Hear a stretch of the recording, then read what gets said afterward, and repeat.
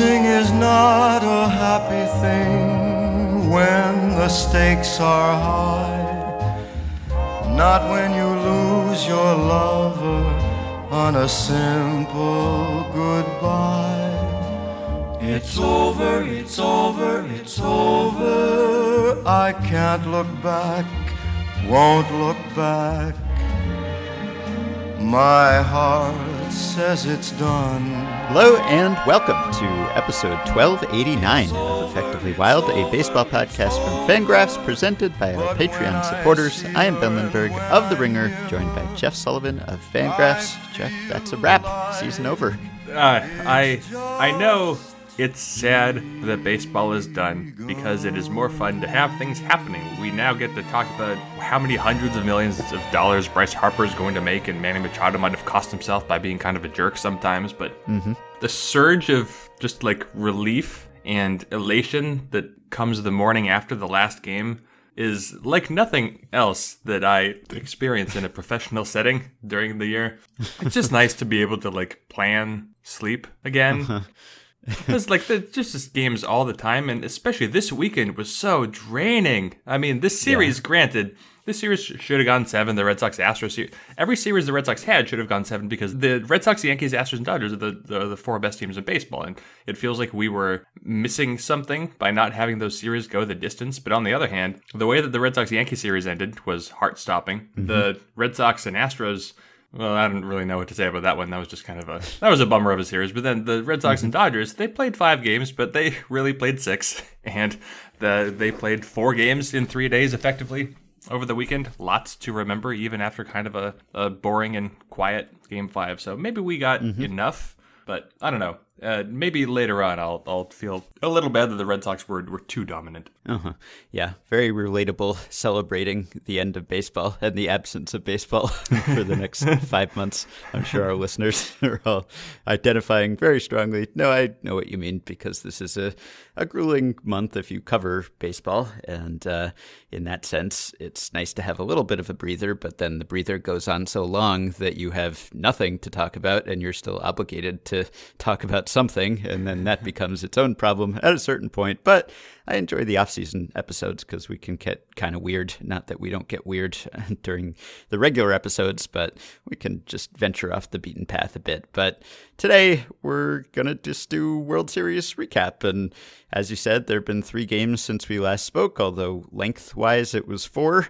And we have a resolution. So, yeah, I don't think it was a classic World Series or a classic playoffs. We've been a little bit spoiled lately. We've had some real 7-game all-time series in just the last few years. I mean, 2011, 2014, 2016, 2017, they were all really great series. And so compared to those, this really did kind of pale. And, you know, the whole playoffs, I think I looked at various metrics on Dan Hirsch's site, the Baseball Gauge, just to bring some stats into my subjective feelings about these playoffs and this World Series, and it all kind of matched up with what I thought, whether you go by the average championship leverage index or the total change in championship win probability added, all these fancy ways to try to quantify the excitement that we felt or didn't feel. And even looking at, like, you know, Steve Pearce was the MVP of the series, and he led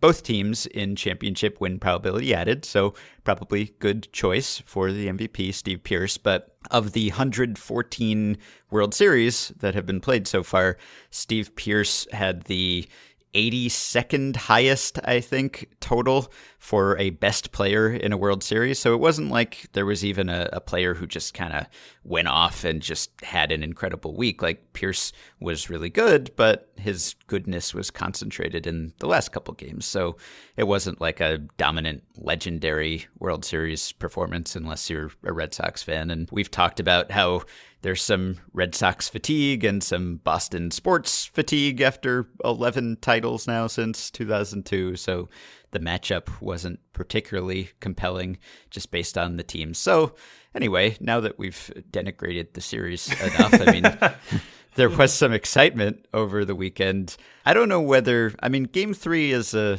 classic in that we will always remember Game 3, and it still feels like we're watching Game 3 on some level. And so probably if there's one thing we'll remember about the 2018 World Series, it's that it was Game 3. It was the 7-hour and 20-minute game.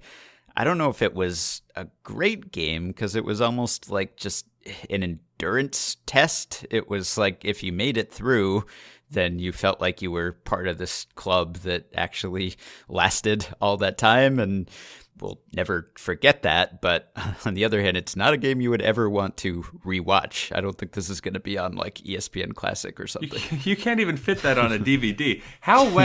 And this is a serious question, how well do you remember the details of last year's Game 5 of the World Series? I guess not that well right now because off the top of my head, so many of the games in that series were wild that I would have to remember the sequence of events. Like up until Game 7, which was an anticlimax, it looked like that might be the best World Series of all time, going by some of those stats I cited. And then Game 7 was a letdown. But before that, it was amazing. So it's all kind of jumbled up in my mind. But I remember just how incredible that was at the time. Yeah. But yeah. I wondered, I don't know how many of the details I'll remember from this year's Game 3, although in fairness, there are far fewer details to remember from this year's Game 3, but for the duration of it. I don't know. Yeah. I can't believe they finished 3 or 4 minutes short of the longest game ever played in one sitting. I just review the home run or something. Just find a reason. But anyway, It does feel, I feel a little bad. What we should have done in hindsight is we should have just done podcasts after Game 3 and then after Game 4 and then after Game 5 because it feels so weird now to talk about those games after the fact, knowing the outcome and just because, as soon as after Game 3 and after Game 4, then if there's writing to be done, you write about the game. You write about how wild and crazy the games were and how they're unprecedented, whatever. Great comebacks, great drama, really long games. Less drama in Game 3, but really long. But then as soon as the final out is recorded, anything you think about, anything you write about is just like, here is the series and playoffs and season in review. And it's less about the individual games that were played. And I feel bad that we didn't get a chance to just talk for an hour about the 2 most dramatic games and most interesting games of the World Series. Those games were crazy, given just how sloppy Game 3 was, and then how every single thing Dave Roberts did in Game 4 was, went wrong. I don't know if it was wrong, but everything was spoiled. There's so many little details that not only do I recall them now a little less, just because it's been a day or two, but I don't know. I feel bad that we didn't have dedicated episodes of those games. They were really... This was another anticlimax in Game 5, but, oh, man, at least the series gave us something. Yeah. Well, I'm glad that we did our discussion about second-guessing on Friday, and we talked everyone out of second-guessing managers so that none of that happened over the weekend. Everyone just accepted every move that was made. You solved it. Yeah, I think that was good timing on my part. Yeah, I mean, I don't know. Where do you start with Game 3? I mean, it just went on and on and on and on, and there were heroic performances, whether it was Nathan Eovaldi or, there were GOAT performances, Kinsler. I think Kinsler, basically, it wasn't just like fans criticizing what Kinsler did in that game. It was also Alex Cora basically benching him after that, right? Because he had started, I think, like every game against a lefty starter going back, I don't know, since he was acquired or quite a while. And then all of a sudden, after Game 3, he did not start against lefty starters. So I think maybe that was just, I don't know if that was the end of Ian Kinsler. Like, he's had a near Hall of Fame career, so I kind of hope he doesn't go out like that. But that was bad. Whether it was the play at second that prolonged the game and ultimately let the Dodgers get back into it, or his weird trip around the bases and getting thrown out at home by a Bellinger throw that was pretty far offline, even if it was powerful. That was not a great showing by him. I guess the closest I can come up with is that Ian Kinsler was essentially for the Red Sox what Brian Dozier was for the Dodgers. Now, Dozier is not as close to the end of his career, but I mean, Ian Kinsler was just, I don't know what his exact postseason batting line was, but he had 7 hits, I can tell you that much, and he batted 34 times. So you do the math. That's a little better than 200, but no triples, no home runs. He had 1 walk and 14 strikeouts in the playoffs. This is someone who's been like a premium contact hitter. It just looked like Ian Kinsler was toast. He played like toast. I don't know. Everyone's tired. But then to have Game 3 prolonged because Ian Kinsler stumbled and threw a ball wild. Ian Kinsler is like maybe the best defensive second baseman of his era. Now, he's someone who had to learn to become that, but it was just a ridiculous kind of baseball game where like the go-ahead run in the 13th scored on a bad throw to first, and then the tying run scored on a bad throw to first, and then there were 5 more innings after that, which is just an absurdity. It's amazing how much... I understand why Dave Roberts was put under the microscope after Game 4, because like literally every single button that he pressed just like exploded in his face. But you have to remember that in Game 3, Dave Roberts kept going to the bullpen, and outside of Kelly Jansen blowing a save, which we'll talk about that a little later, everything was fine. It's not really his fault. Scott Alexander, like there was a throwing error, and that misplay happened at first base. No one to blame for that, but everybody else was fine. Even Ryan Madsen got an out without things ending horribly. But it was strange to have Game 3 end, and it felt like the biggest story was just how heroic Nathan Eovaldi was regarded, even though they lost. Just like the Red Sox controlled the conversation in this series for all 5 games, even after the game that they lost. Yeah, that's another way in which this series, at least quantified as not very impressive, was that the Dodgers never had a better chance to win the series than they did in, I think it was the top of the 3rd inning of Game 1 when Machado singled and tied it when Turner scored. And I think according to the baseball gauge, they had a 50.2% chance to win the series at that point. That was as high as they ever got. And I think there were only 7 of the 114 World Series before this that had not featured the losing team at least making more of an effort than that, getting a little closer to challenging the eventual winning team. So that's another thing. Just like once the Red Sox took the lead, it just felt like they weren't going to relinquish it until, I guess, Game 4, where for a while there it felt very much like the Dodgers were about to even things up, and then who knows where things would go from there. But I mean, Game 3, just because it went on so long, really had something to do with Game 4. I mean, Game 4 was set up by Game 3 by the bullpens being depleted. That's why we got into this spot where both managers were wrestling with leaving their starters in just to get some length. And so that's what often happens in the 3 portion of the 2-3-2 in these 7-game series, because that's when you start running out of gas and you've used your relievers, and you have to actually care about those things, which you don't if it's just off day after off day. It's interesting. One of the things so after Game 4 ended and there was all the second guessing of Dave Roberts, nice job, Ben, a lot of people, it was revealed that both Pedro Baez and Julio Urias were not available after having worked in Game 3. Now, Julio Urias, it makes some sense. He's coming off major surgery, etc. You don't want to work him on back-to-back days. But the fact that Pedro Baez didn't come in and Ryan Madsen did, etc., I think a lot of people were confused why that happened. And then Robert said that Baez wasn't available. But I think something that maybe this has been written about and I just haven't read it yet. There's a lot to read, but it's interesting that Baez was deemed unavailable and that the Dodgers had some players who were deemed unavailable from time to time, whereas it seemed like everybody on the Red Sox was available all of the time. Like David Price warmed up, or Nathan Eovaldi just warmed up like every single game. It felt like, and I don't know, it's easy to see that or interpret that as some sort of testament to the Red Sox managing and their spirit. Maybe they had more heart than the Dodgers did, and of course I am disinclined to believe that, but it is something that I would like to know more about, because it did feel like the Red Sox collectively were just more inclined to lay it all on the line and just push, like step on the gas all the time, just constantly go for the jugulars. People kept saying over and over in a very grisly way to talk about playoff baseball. And it was also weird to get to the point where people were talking about the Red Sox might bring in Nathan Eovaldi out of the bullpen. They're going for the jugular. It's like, what are we even talking about anymore? But anyway, it is interesting, and I don't know. Maybe there's something there, and maybe there's not, and maybe I'm just buying in too much to the media narrative that's already been established. But everybody on the Red Sox seemed to want to be pitching all of the time. Yeah, I know David Price said that he told Cora he was available for every single game, which, I mean, I'm sure he meant it, but there's a certain amount of eyewash there, I guess, if you're just saying, put me in, coach, when you know he's not going to put you in, because you're not going to use David Price in every single game.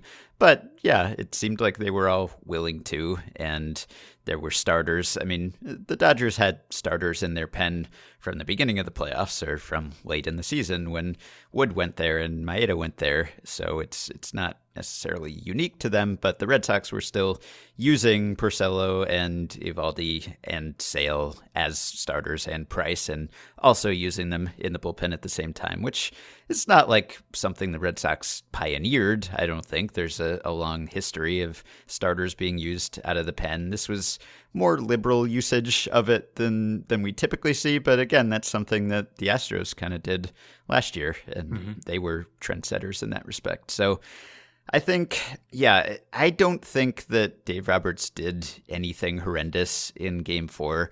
I actually thought that Alex Cora made the worst move of the game in leaving Eduardo Rodriguez in as long as he did. And ultimately, no one cares or really remembers that because the Red Sox came back and won. But if they hadn't, I feel like that would have been criticized a lot. And I think even Cora admitted that he was kind of let off the hook by the Red Sox subsequent scoring. I mean, I think to leave Rodriguez in to start that inning, to face Turner, then to face Puig, there was this whole broadcast debate about whether facing Puig was by the book or by the numbers or wasn't, because it's confusing because Puig has a reverse split. And not just this year, but his whole career, he has a reverse split. And I think it's also in the expected stats for the years that we have the expected stats. It's not just the superficial stuff. It's not just some weird BABIP thing. On the other hand, it's a 6-year career, and a couple of those years were not full years. 3 of those years were not full years. So I still don't know whether that's something you should trust. Like, presumably you would expect that Puig has a smaller split than the typical hitter, but I don't know if you actually believe that he has a reverse split. And even this year, when he hit 209 against lefties, he still hit 19 of his 23 homers against righties. So he still has power.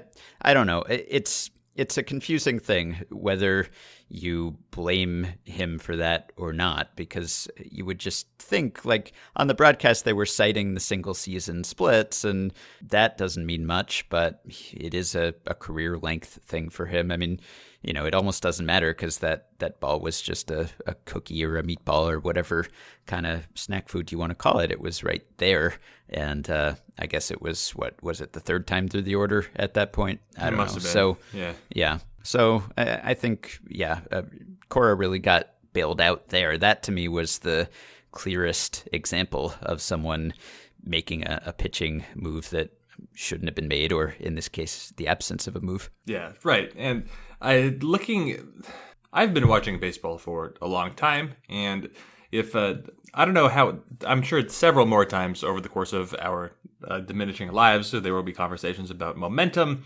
And I don't know if there's a clear example in this series of the irrelevance of momentum than the fact that the Dodgers won Game 3, and then the Yasiel Puig hit that home run, and everybody lost their mind, and then the Red Sox scored 9 runs in 3 innings, and they won the game, and then they won the series. They just took over. And there are, I guess, 2 points I wanted to make. One of them I already just partially made, in that when Puig hit his home run, my gut feeling was, and there it is, the Dodgers will win the World Series. I thought that was just going to be the decisive turning point. I don't know why my brain still believes in turning points. There are no turning points, or at least when there are, they can be followed by several more turning points.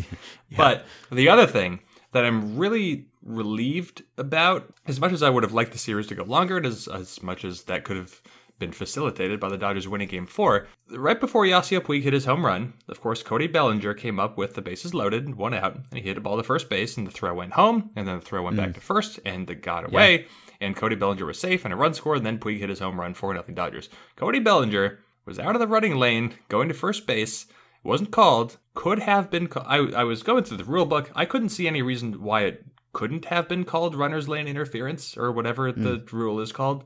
Because Cody Bellinger was to the left of the 3-foot running lane as the throw was going to first. Now, maybe in the umpire's judgment, he didn't interfere with the throw because the throw was on the other side of his body, etc. I don't really know, and the call wasn't made. It's non-reviewable. I am just relieved that we don't have to dwell on that, and that we didn't have to dwell on that for more than a couple of innings because the Red Sox just stormed back, because that would have been real annoying. And that's a play where Bellinger has been called out this season for interference for being out of that line. Now, when I looked at the precedent, he was a little more inside the line than he was on Saturday night, but nevertheless, Bellinger was out of line, out of the lane, throw went to first, and it all led to the big home run. So I'm just really, really glad that is behind us. And after this moment, I don't have to talk about it again. Yeah. And so the big decision that Roberts has been criticized by everyone, including Donald Trump, of all people, is not leaving Hill in when Hill was, quote unquote, cruising. And we've talked about this recently. I've linked to the research. There's just no indication that anyone has found that cruising means much, that it's predictive at all. And so, I mean, I love Hill, and Hill is so much fun to watch. He's just, whether it's the dropping down and the multiple angles and the changing of speeds and the way, I just like watching his curveball. Like he gets his whole body into like placing it where he wants it to go. It's just, and he's such an expressive guy and just a fun personality. And he, I think, wisely second-guessed Donald Trump's second-guessing.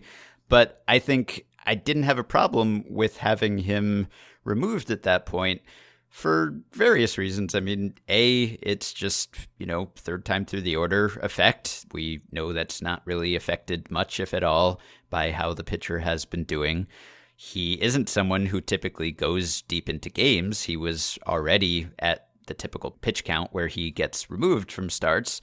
And then there was the whole weird saga of what he told Dave Roberts and what Dave Roberts interpreted that Hill told him. I mean, it was kind of like a comic situation. If the stakes weren't so high for the team, you kind of wish like they would just say what they mean and just be like, I'm tired, or are you tired?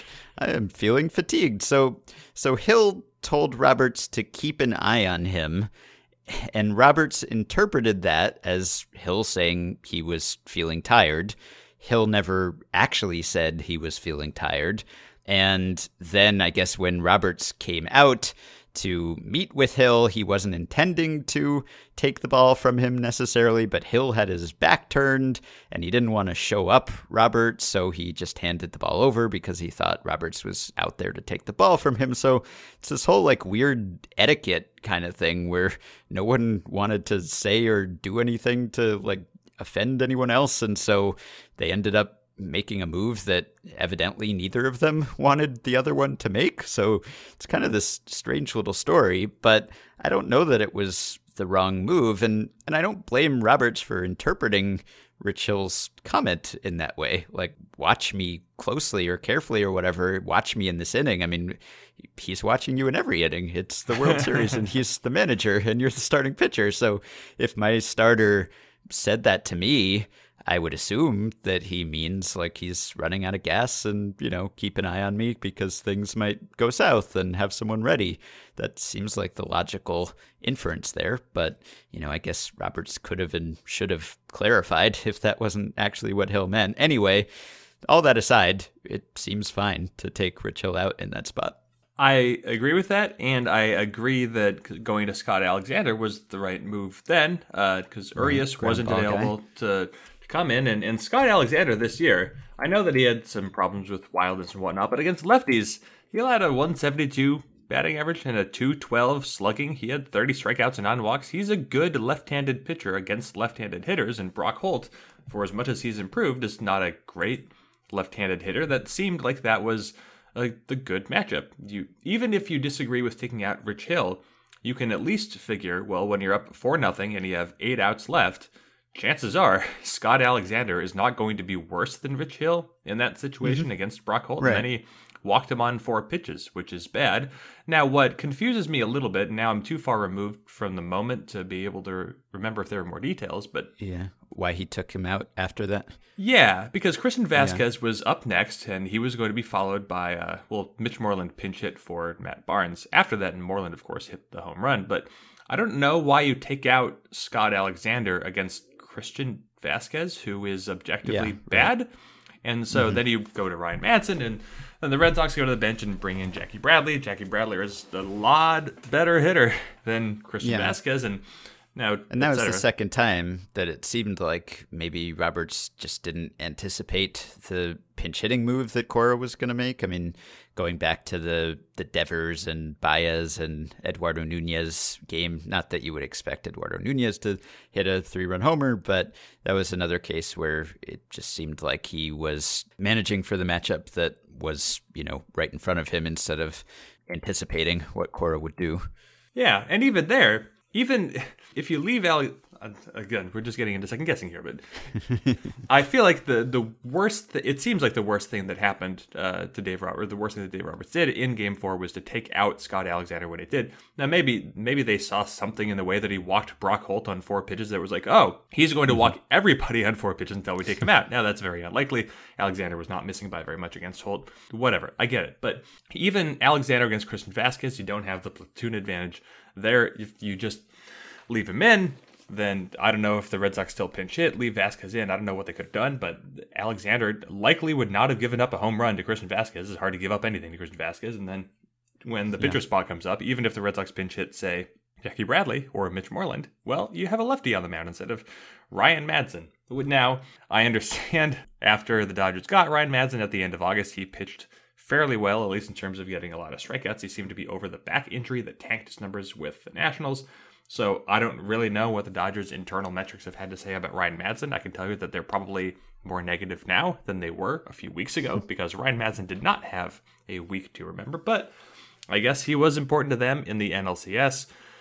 And again, as we say all the time, even if you make the wrong move, bring in the wrong pitcher, bringing in Ryan Madson does not mean, well, now the Red Sox have 3 runs. It's not a 3-run decision. It's like a partial run decision, no matter what. Right. And then, of course, we're not even talking about any of this if Kenley Jansen doesn't allow another home run.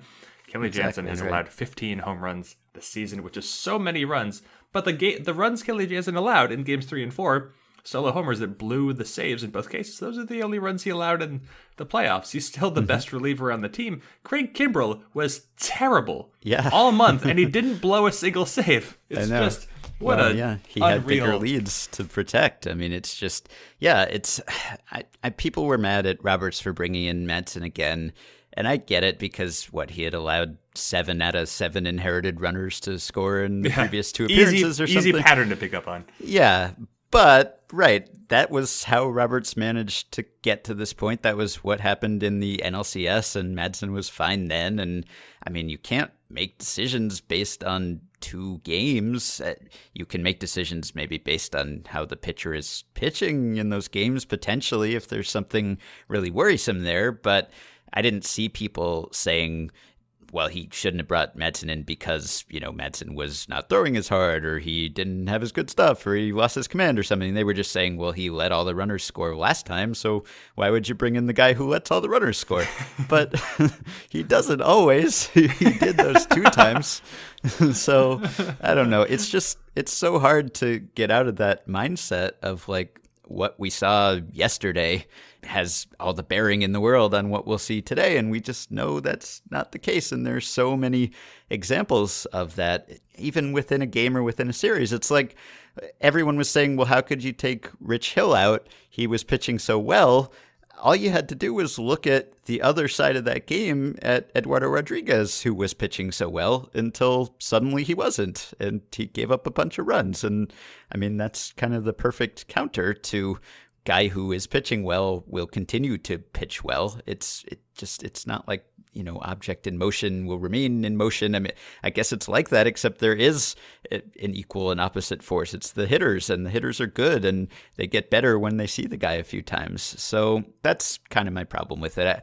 I don't know. I think Roberts probably got a little over-managey at points there, maybe, and shouldn't have taken out Alexander so quickly. But as you're saying, no matter what move you make, I mean, you could go to the absolute worst person in the bullpen at that point, and you still would expect it to work out better than it did. Like, at a certain point, the relievers just need to get some outs, and no one was getting outs at all in that game. Like, you could have said that he should have brought Maeda in. He didn't use Maeda a whole lot in these playoffs, but Maeda didn't look good either when he came in, and he gave up runs. And, you know, if every reliever gives up runs, including Kenley Jansen, like if you get the ball to Jansen with a lead in a save situation, I know it's a 2-inning save situation, but still he's done that in the past, and I don't know, what can you do? Like, he's one of the best relievers in recent history. All you can really ask is that you get the ball from your starter to your setup man and your closer with a lead, and if everyone just keeps blowing it, it's kind of on the players more than the manager. Not a whole lot you can do when Kenley Jansen is giving up home runs and Joe Kelly is a shutdown reliever. Like, I don't know how you're supposed to interpret that and come to terms with that. Now, when you go to the ninth inning, it was a little strange when Dylan Floro came in, which I get. Kenley Jansen would have been tired, and Floro faced Nunez and Holt, but then the Red Sox pinch hit Rafael Devers, and it was surprising that Dave Roberts didn't have a lefty to go to in that situation because he brought in Alex Wood 3 batters later to face Andrew Benintendi, and he lasted 1 batter before Kenta Maeda came in. So it was a little surprising that Alex Wood wasn't warmed up in time to get in for that lefty. Granted, he was followed by Swihart and Betson, etc. And you know, Alex Wood probably takes a little longer to get warm in the moment than a regular reliever would. But that would be one case where maybe Dave Roberts wasn't managing enough to not have a lefty available, and that it bit him by championship win probability added that Rafael Devers single in the 9th inning turned out to be the biggest play of the series. Now, on the other hand, again, you can look at that sequence. Brock Holt hit a double, and then Rafael Devers singled him in. Both of those hits were off Dylan Floro. I'm sorry, Dylan Floro. You had a pretty good turnaround this season, but you melted down at the wrong time. But it wasn't even that much of a meltdown because the Brock Holt double was just a grounder that he slapped down the line the other way, which no one would ever expect. And then Devers' single, it was a pretty well hit single, but it was a ground ball that would have been hit right into the shift if there weren't a runner on second base. So even the biggest hits of the game were not even necessarily impressive hits, or just cases of the Red Sox being great and the Dodgers not having the gumption or the will or whatever you want to say. It's just, well, these are ground balls that found their way through, and that kind of did it, which I guess it didn't kind of do it because then the Dodgers tried to score more runs against Craig Kimbrell in the bottom of the inning. But there's a whole I don't know how Craig Kimbrell is going to be remembered after this October and he's going into free agency because he was part of the winning team. I would imagine that these memories are going to fade pretty quickly, but boy, Craig Kimbrell really tried to kill a lot of Red Sox fans this month. There's really no other way around it. Maybe it's not a coincidence that Chris Sale was on the mound to finish Game 5. Yeah, I mean, the Red Sox, they just sailed through these playoffs with basically nothing or worse than nothing from their best outfielder and best overall player, Mookie Betts, their best infielder, Bogarts, their best reliever, Craig Kimbrell, and their best starter, Chris Sale. They got like nothing out of those guys, and it didn't matter because they got so much out of Steve Pearce and Brock Holt and Joe Kelly and just all these guys who, coming into the playoffs, we weren't even really thinking about that much. Maybe we should have thought about them more, but I mean, if you had said the Red Sox are going to go 11-3 in the playoffs and just steamroll over the other best teams in baseball, you would have figured, well, they're going to have to get a lot out of Mookie Betts. They're going to have to get a lot out of Chris Sale. And they just didn't. They just got contributions from all of these strange places on the roster that you wouldn't have thought. I think their bullpen for the playoffs had a 187 batting average allowed and a 2.71 ERA, both of which were the best of any team in baseball, unless you count the one game that the Cubs had. So, I mean, we were talking about the Red Sox like the bullpen was their vulnerability, and I know that we said, well, you know, it's not that bad, and it's probably comparable to some of the other teams in the playoffs, but you wouldn't have expected it to just be dominant like this. And I don't know how unusual this is, but I was looking at the correlations between championship win probability added for all, 240 players I think there were in this postseason. I looked at the correlation between that, how much win probability they added to their teams in the postseason, and their regular season win probability added, and also their WAR.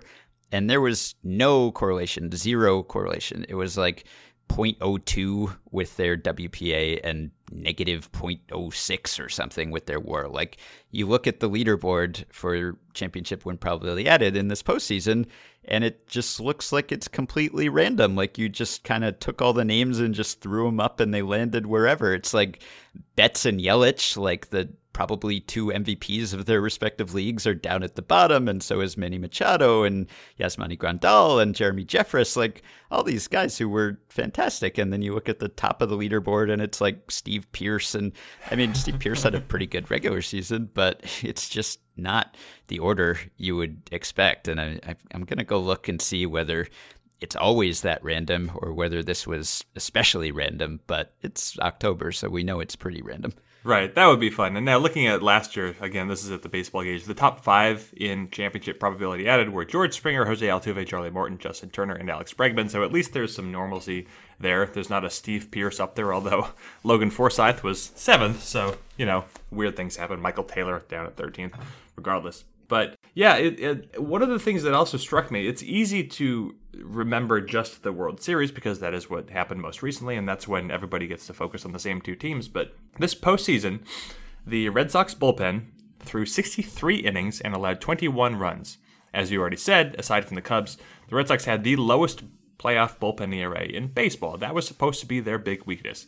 Okay, 21 runs in 63 innings for the Red Sox bullpen. The Dodgers bullpen allowed 20 runs in 64.2 innings. Dodgers bullpen, just going by runs allowed, the Dodgers bullpen was better than the Red Sox bullpen, which was the best bullpen. The Dodgers bullpen was better than, very slightly, it was better than the Brewers bullpen. The Brewers were supposed to be all bullpen. That's all. The Brewers have an outfield and a bullpen, and that's their team. They have 12 players, and that's everything. And the Dodgers bullpen was as good as anyone else's bullpen in the playoffs, but that's not how it's going to be remembered. It's going to be remembered for what happened in Game 4 of the World Series, which is not very fair at all, because, again, you can just remember what happened in Game 3 when the Dodgers bullpen was really, really good. Mm-hmm. So it's just strange. You go into the playoffs and you think, the Yankees have a stuffed bullpen. They allowed a run every other inning. The Astros had a good-looking bullpen. The Brewers had a good-looking bullpen. Now, the Brewers' bullpen was good, Jeremy Jeffress aside, but Red Sox and Dodgers, two best bullpens in the playoffs. What are you supposed to do with that? And I don't know. I mean, you look. The Red Sox got to use David Price in relief, and Rick Porcello in relief, and Chris Sale in relief, and of course Nathan Eovaldi in relief. The Dodgers were using Alex Wood and Keita Maeda. When the Red Sox traded for Eovaldi during the year, and he was having a good season, I remember at the time thinking, oh, this is interesting because they basically traded for a fifth starter, but they're already going to win the division. Like, why get a fifth starter? And it just, I guess my mind wasn't open to the fact that, oh, right, in the playoffs, starters are relievers too. Yeah. So, I don't know, that didn't occur to me enough, and it's going to be easier to remember next time. Sometimes good teams can trade for a fifth starter because the fifth starter can become your best reliever. Look at the Maeda example for the Dodgers the past couple of years. But yeah, the Dodgers are going to be remembered, I think, as worse in the playoffs than they actually were. Although, in fairness, if you look at how the Dodgers hit in the playoffs, it was much, much worse. You probably have looked at these numbers, but what's funny to me is that by like OPS differential or whatever, the best team in the playoffs were the Houston Astros. Yeah, right. I mean, that's the other thing. Like, we can talk about Dave Roberts' pitching moves all we want, but the Dodgers had a 550 OPS in this series. And it's not like the Red Sox set the world on fire with their hitting, but the Dodgers batted 180, 249, 302. And the Red Sox obviously made whatever damage they did do, not trying to reference their hashtag, but it's hard not to.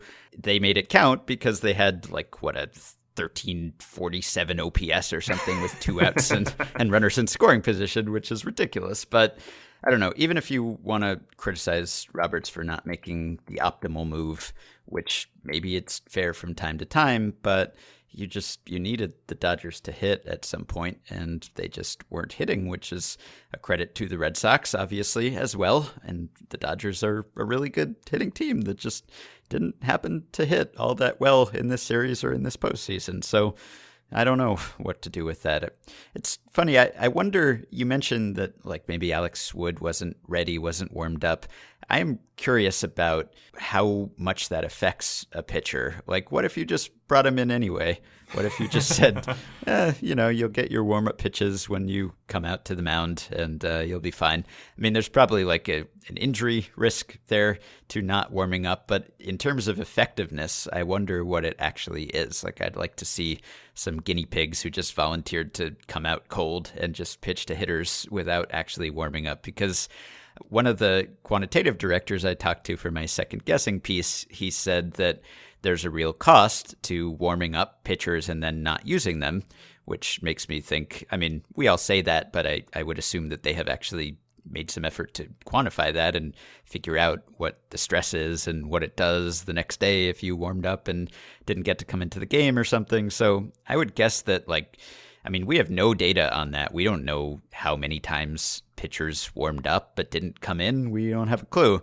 I would think that teams know that. They probably know, like, what's the average time it takes for each guy to warm up, and, how much does it affect people if they come in when they're not warmed up. I'd love to know all of that, but I don't.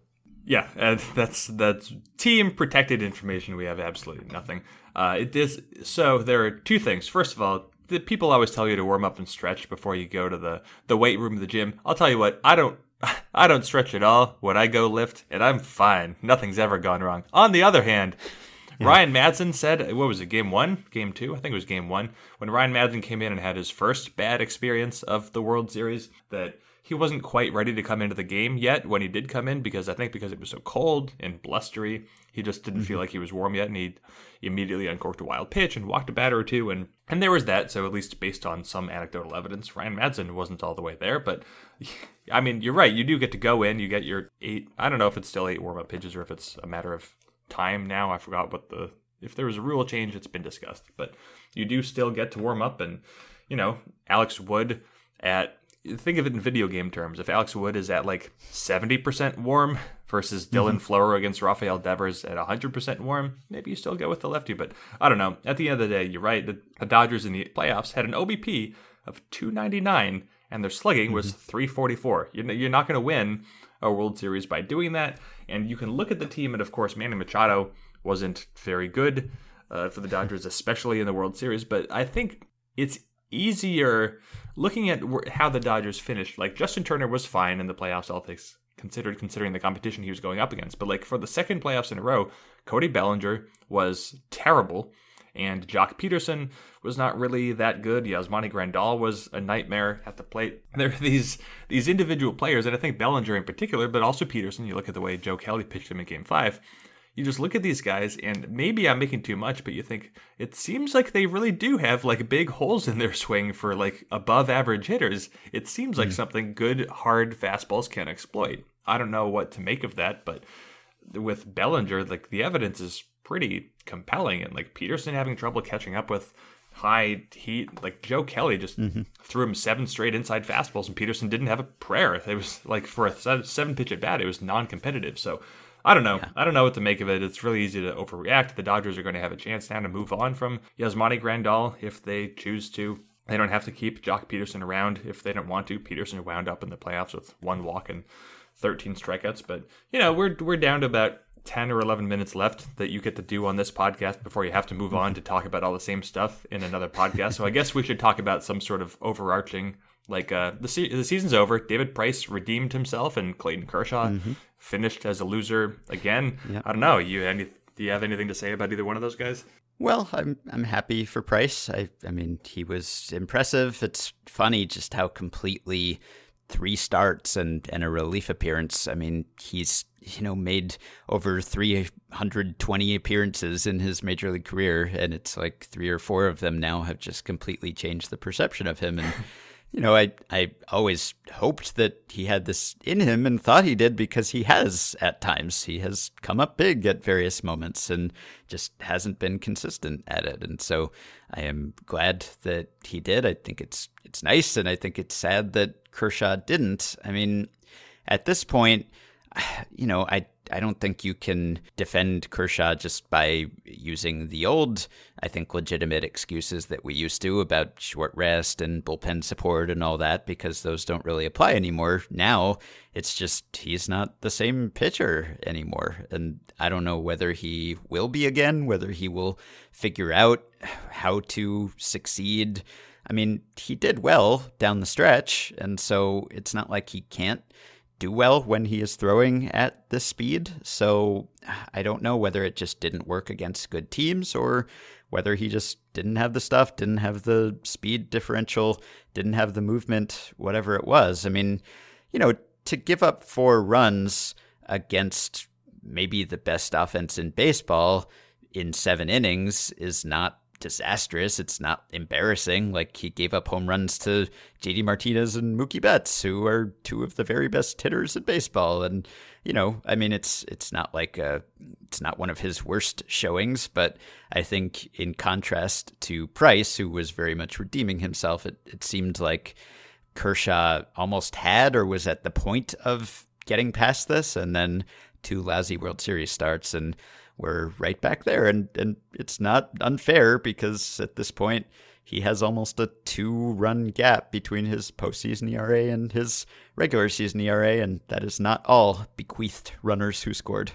All right, Kershaw is the new Price, who was the new Kershaw. It just goes either way. Mm-hmm. We had talked earlier this month about how much it would take for David Price to reverse the narrative, and I think we had concluded then it would actually take quite a lot. And I don't know, maybe he did it. Of course, if he comes back and pitches and has a bad start next October in his first game, people will bring it up again. But I don't know, when you start well in the decisive game of the World Series, that probably does it. That's one of those icon, and of course, there's how he pitched in the ALCS as well. 2 starts before that, yeah. Yeah, I haven't read the entire article yet, but Jeff Passan has written about how it's another pitch tipping comment. I'm going to bring it up, but They say that early in the ALCS and against the ALDS, David Price was tipping his changeup, and that's the thing that he figured out in a side session. So who knows? I really don't know, but I mean, that's what they're saying. So anyway, David Price came out. Now, David Price presumably not going to opt out of his contract, but here we are talking about Clayton Kershaw. He's got, 2 years and $65 or something million left on his contract. He has the option to opt out. He has 3 days to decide, which is not a lot of time. You could say, sure, you should be thinking about this all season long, but no player wants to think about that contract stuff during the year. Kershaw, clearly a diminished version of himself, but still very good. Again, he finished with a 2.73 ERA with a strikeout per inning, not many walks. Playoffs, he allowed too many home runs. His September wasn't sparkling, but I don't know. If it seems like maybe what's inevitable here is maybe the Dodgers tack on like a 3rd year or whatever to what's existing, but this is going to be an interesting test, and I don't know what the right or wrong answer is here, but it's going to be an interesting test of the Dodgers front office, the Andrew Friedman, Farhan Zaidi front office, to determine exactly how crazy do we want to be with one of the biggest budgets in baseball, because it's easy to look at Kershaw and think this is a depreciating asset if you want to be super cold about it. Kershaw is clearly not what he was, and given pitcher trajectories, it's very unlikely he gets back to what he was. On the other hand, he was quite good this season. He looked like a number 1 despite the injuries. But, if you're the Dodgers executives, you can think, I don't feel comfortable giving this guy $35 million a year for the next several years. But a lot of people would say Clayton Kershaw is the Dodgers, and he's such an icon. How could you ever allow him to get away? And I say it's going to be a test. I don't know what the right answer is, because I don't know how to value those, soft factors, if you will. But it seems like it's not the Friedman move. But at the same time, it is genuinely impossible to picture Clayton Kershaw pitching somewhere else. And I don't think that I want to picture Clayton Kershaw pitching somewhere else. So maybe if you were Friedman, you just suck it up and say, well, hopefully we are always getting cheaper reinforcements from the farm system, because maybe we're going to end up overpaying this legend. Yeah, and bigger picture about these two teams or the Red Sox, we were talking about it at The Ringer, some of the writers and editors, like, what's the takeaway from this World Series or from the Red Sox win? Like, lately we've had, well, the Astros win, it's tanking. It's the Cubs win, it's tanking. There's a new way to win. This is how you do it. If the Brewers had won, we would have said, oh, it's bullpenning and it's not tanking and that's how you win. And there's just, for the Red Sox and Dodgers, I mean, they won kind of the way that they've been winning for a while, and that lots of teams have been winning since the beginning of baseball, more or less, right? I mean, they spent a lot of money and they developed some prospects and they hung on to their prospects, and they had some bad contracts that they were able to eat because they spend money, and they found some guys in reclamation projects. It's just like they kind of just did everything. They got talent internationally. They got talent through the draft. There isn't really they didn't find a shortcut, I don't think. They just kind of win the way that big market powerhouse teams win, and presumably will keep winning. Does either of these teams strike you as a risk to falter soon? Is one of them more than the other less likely to be back here next year or 2 years from now?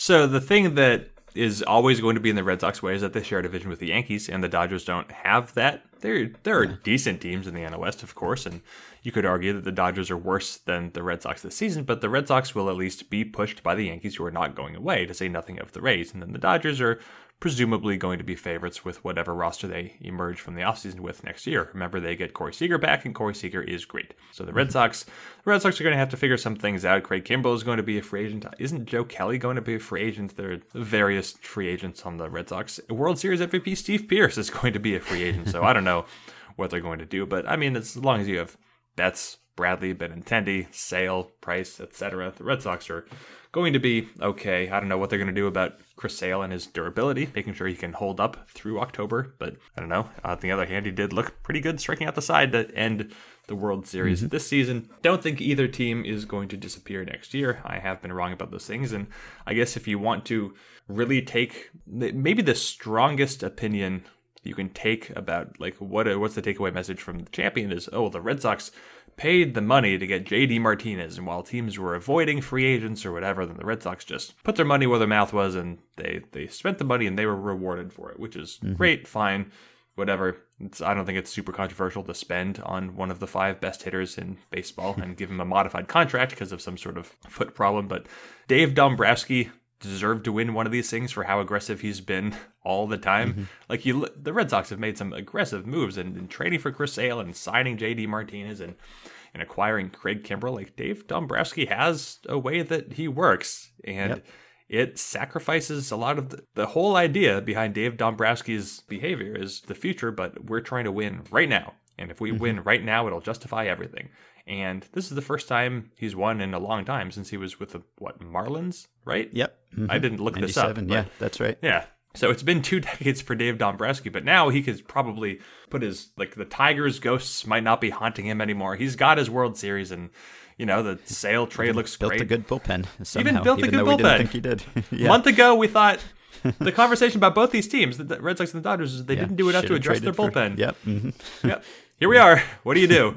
It's true for one of them, I guess. But so the Red Sox, I don't know how to place this in context with their previous recent titles, because it's like 4 in 15 years. I guess you can call them like the team of the century so far, the team of the millennium, if you want to.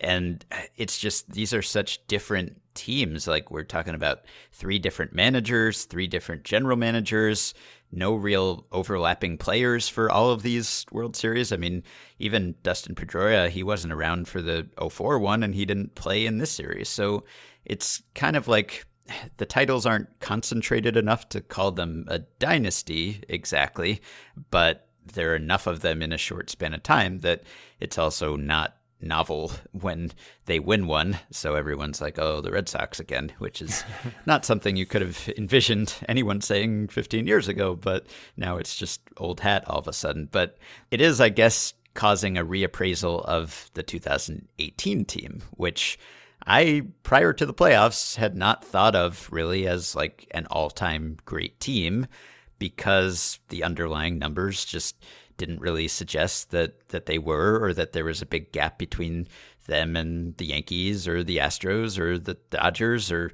there were cases you could make that all those other teams were better than they were. And, 14 playoff games probably shouldn't change your opinion that much, even though it's against other really, really good teams whom they mostly dominated. So in terms of results, 108 regular season wins plus 11 in the playoffs just rolled right over some really excellent teams.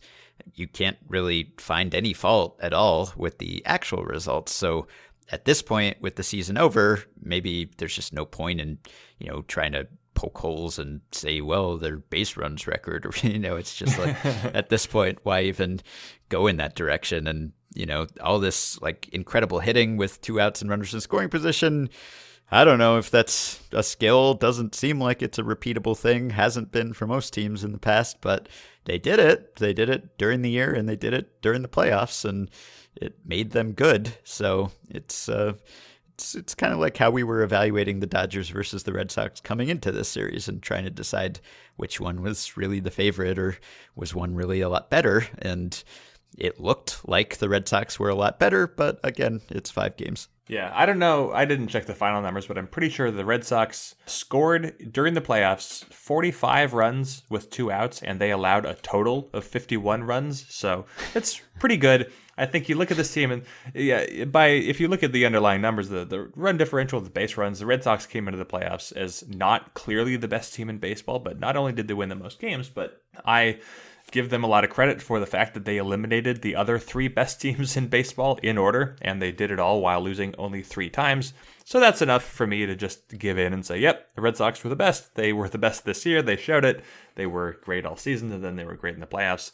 That's good enough for me. Don't have a huge overarching takeaway except that the Red Sox were very good.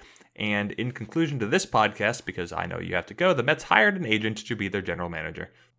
Yeah, well, we'll have to talk about that later in the week, and maybe some stray other thoughts on Red Sox and Dodgers and World Series. But yeah, it was eventful. Could have been more eventful, but there was a lot to talk about, and it's always kind of depressing for me. I say this every year, but going to MLB Trade Rumors or whatever, like the day after the World Series ends, and seeing this extremely insignificant news like leading the site. Yeah, everyone's wondering about Machado and Harper, and of course we will talk about their free agencies, but there's all this like little so small stuff where we go from like every play deciding the championship to these moves that will make barely any impact at all, and we're suddenly supposed to be just as interested in this stuff that won't have any effect on anyone for several months and close to a year. So it's a tough transition, but it was tougher like the last couple of years when we were coming off the highs of those World Series, and this one I feel like I'm in off-season mode a little bit more. I just had a waking nightmare. What if we had been doing one of our Patreon-supported podcasts during Game 3? My wife asked me what would we have done if we had been streaming that, and I said, we take our responsibility seriously. We probably just would have been out there for 7 hours. I don't know. Maybe you would have left in protest or something, but I probably would have just been sitting there silently, fulfilling my obligation. I think I just gave myself anxiety for something that didn't happen. Anyway, all right. We'll talk to y'all later. Okay.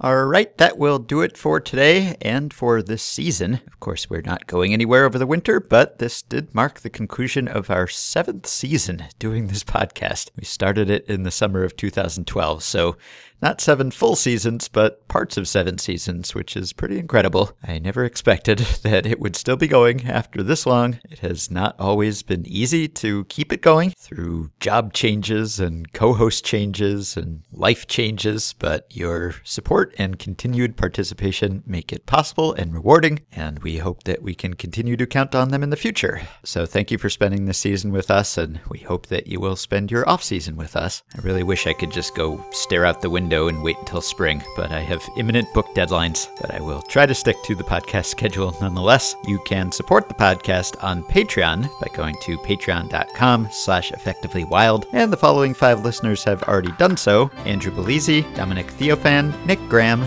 Doug Graham, and Michael Workman. Thanks to all of you. You can also rate and review and subscribe to Effectively Wild on iTunes. If you enjoyed listening to us this season, please let us and other potential listeners know on there. You can also get through the winter by joining our Facebook group at facebook.com/groups/effectivelywild. It's always active in there and feels a little bit like baseball season. Thanks to Dylan Higgins for his editing assistance, and please keep your questions and comments for me and Jeff coming via email at podcast@fangraphs.com or via the Patreon messaging system. We will be back to talk to you soon. 8 long years.